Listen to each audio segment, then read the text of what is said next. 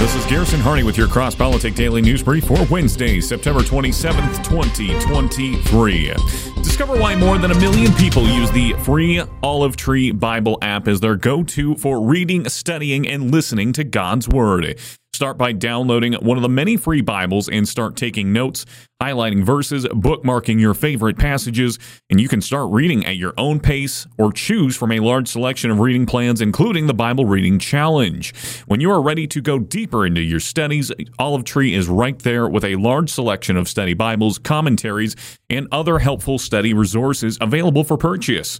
There's also an extensive bookstore that allows you to build your digital library one book at a time, and Olive Tree's sync technology lets you pick up where you left off on your tablet, PC, or phone and get right to studying on another supported device.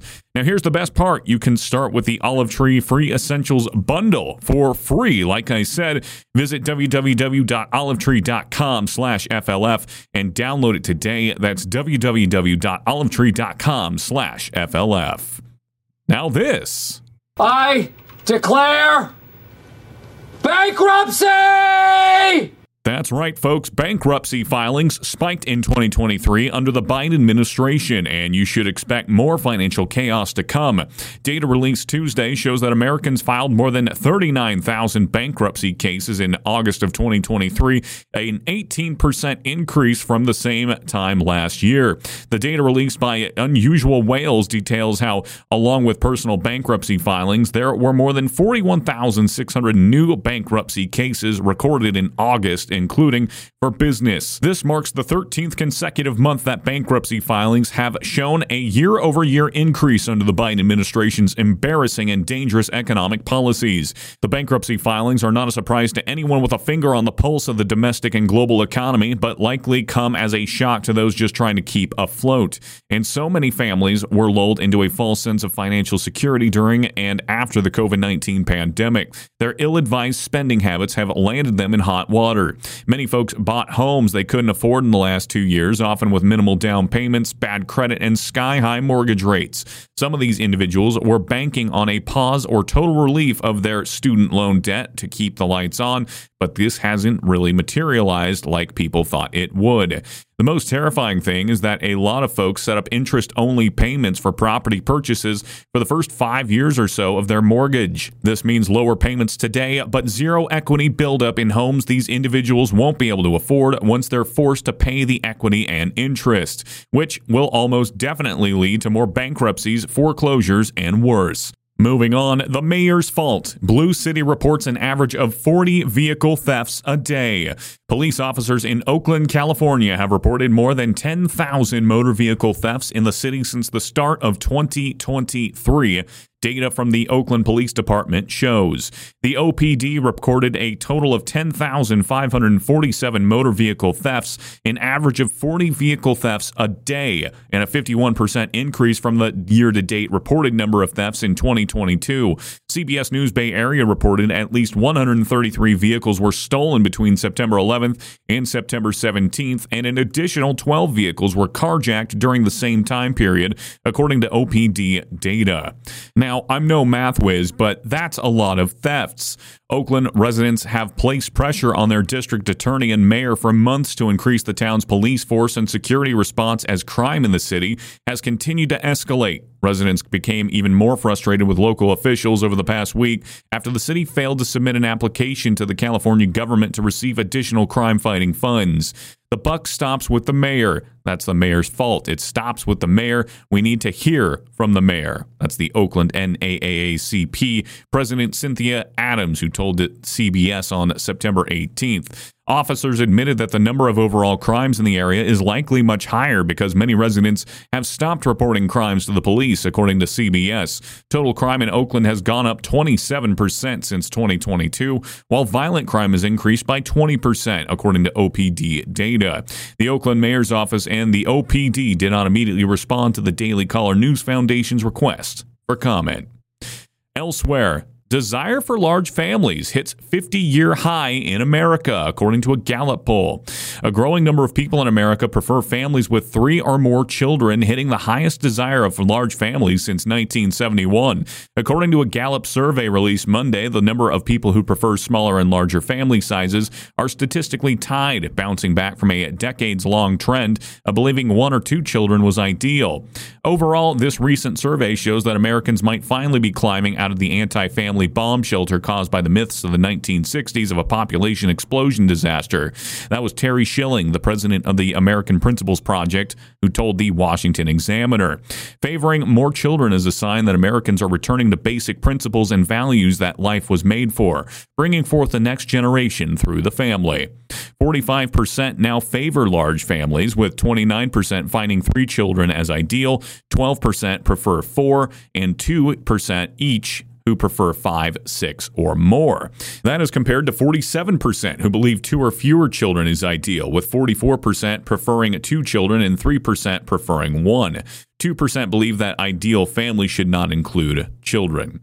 Gallup pointed to several social trends from the past decades that may have contributed to the deciding in having children, including the preference for larger families plummeting from the 70% in 1967 to 52% in 1972, fueled at least in part by concerns about global population explosion resulting from the 1968 best-selling book entitled The Population Bomb. The organization started tracking this data in 1936 when 64% preferred 3 children, reaching a peak in 1945 at 77%. However, by 1973, a strong preference for families of 1 or 2 children became the norm, evidenced by the 50% drop in children per family from the peak of the baby boom in 1.8 children in 1980.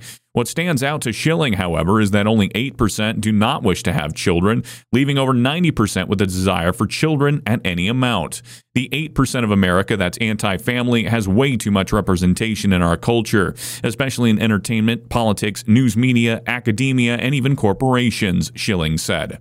Gallup notes that people under the age of 30 are at least twice as likely to say that they do not want children, but the vast majority continue to prefer having children. 21% of that age group already has children, and 63% hope to have children in the future. Moreover, 69% of those who already have children want more, as well as 15% of 18 to 40-year-olds who want to be parents someday. 6% of childless people aged 41 and older also wished that they'd had children. While ideal family size is not significantly different from men to women, other demographic traits do tend in certain directions.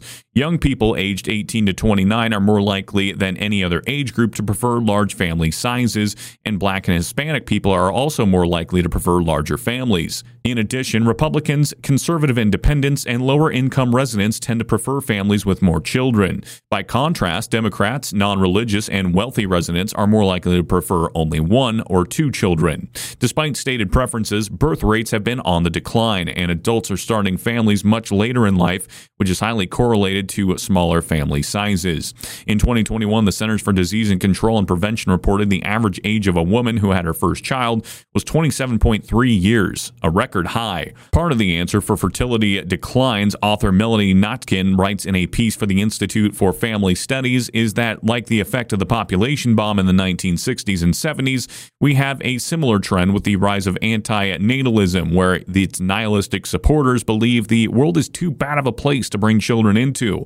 Along with climate change doomerism, more practically, the current economy makes family forming more challenging for many young Americans. However, the public has appeared to cut through some of the popular trends, Schilling told the Washington Examiner. There are so many policies across the cultural and economic spectrum that make family formation much more difficult, and it's a true testament to the beauty and intrinsic value of the family in spite of all the hurdles before us. We still desire children and family, he said. And finally, the U.S. offers Poland a rare loan of $2 billion to modernize its military. My goodness, we're giving out loans everywhere. You get a loan, and you Hawaiians get $700. The Biden administration announced Monday that it's offering a $2 billion loan to Poland, which has been a hub for weapons going into Ukraine to support the allies' defense modernization.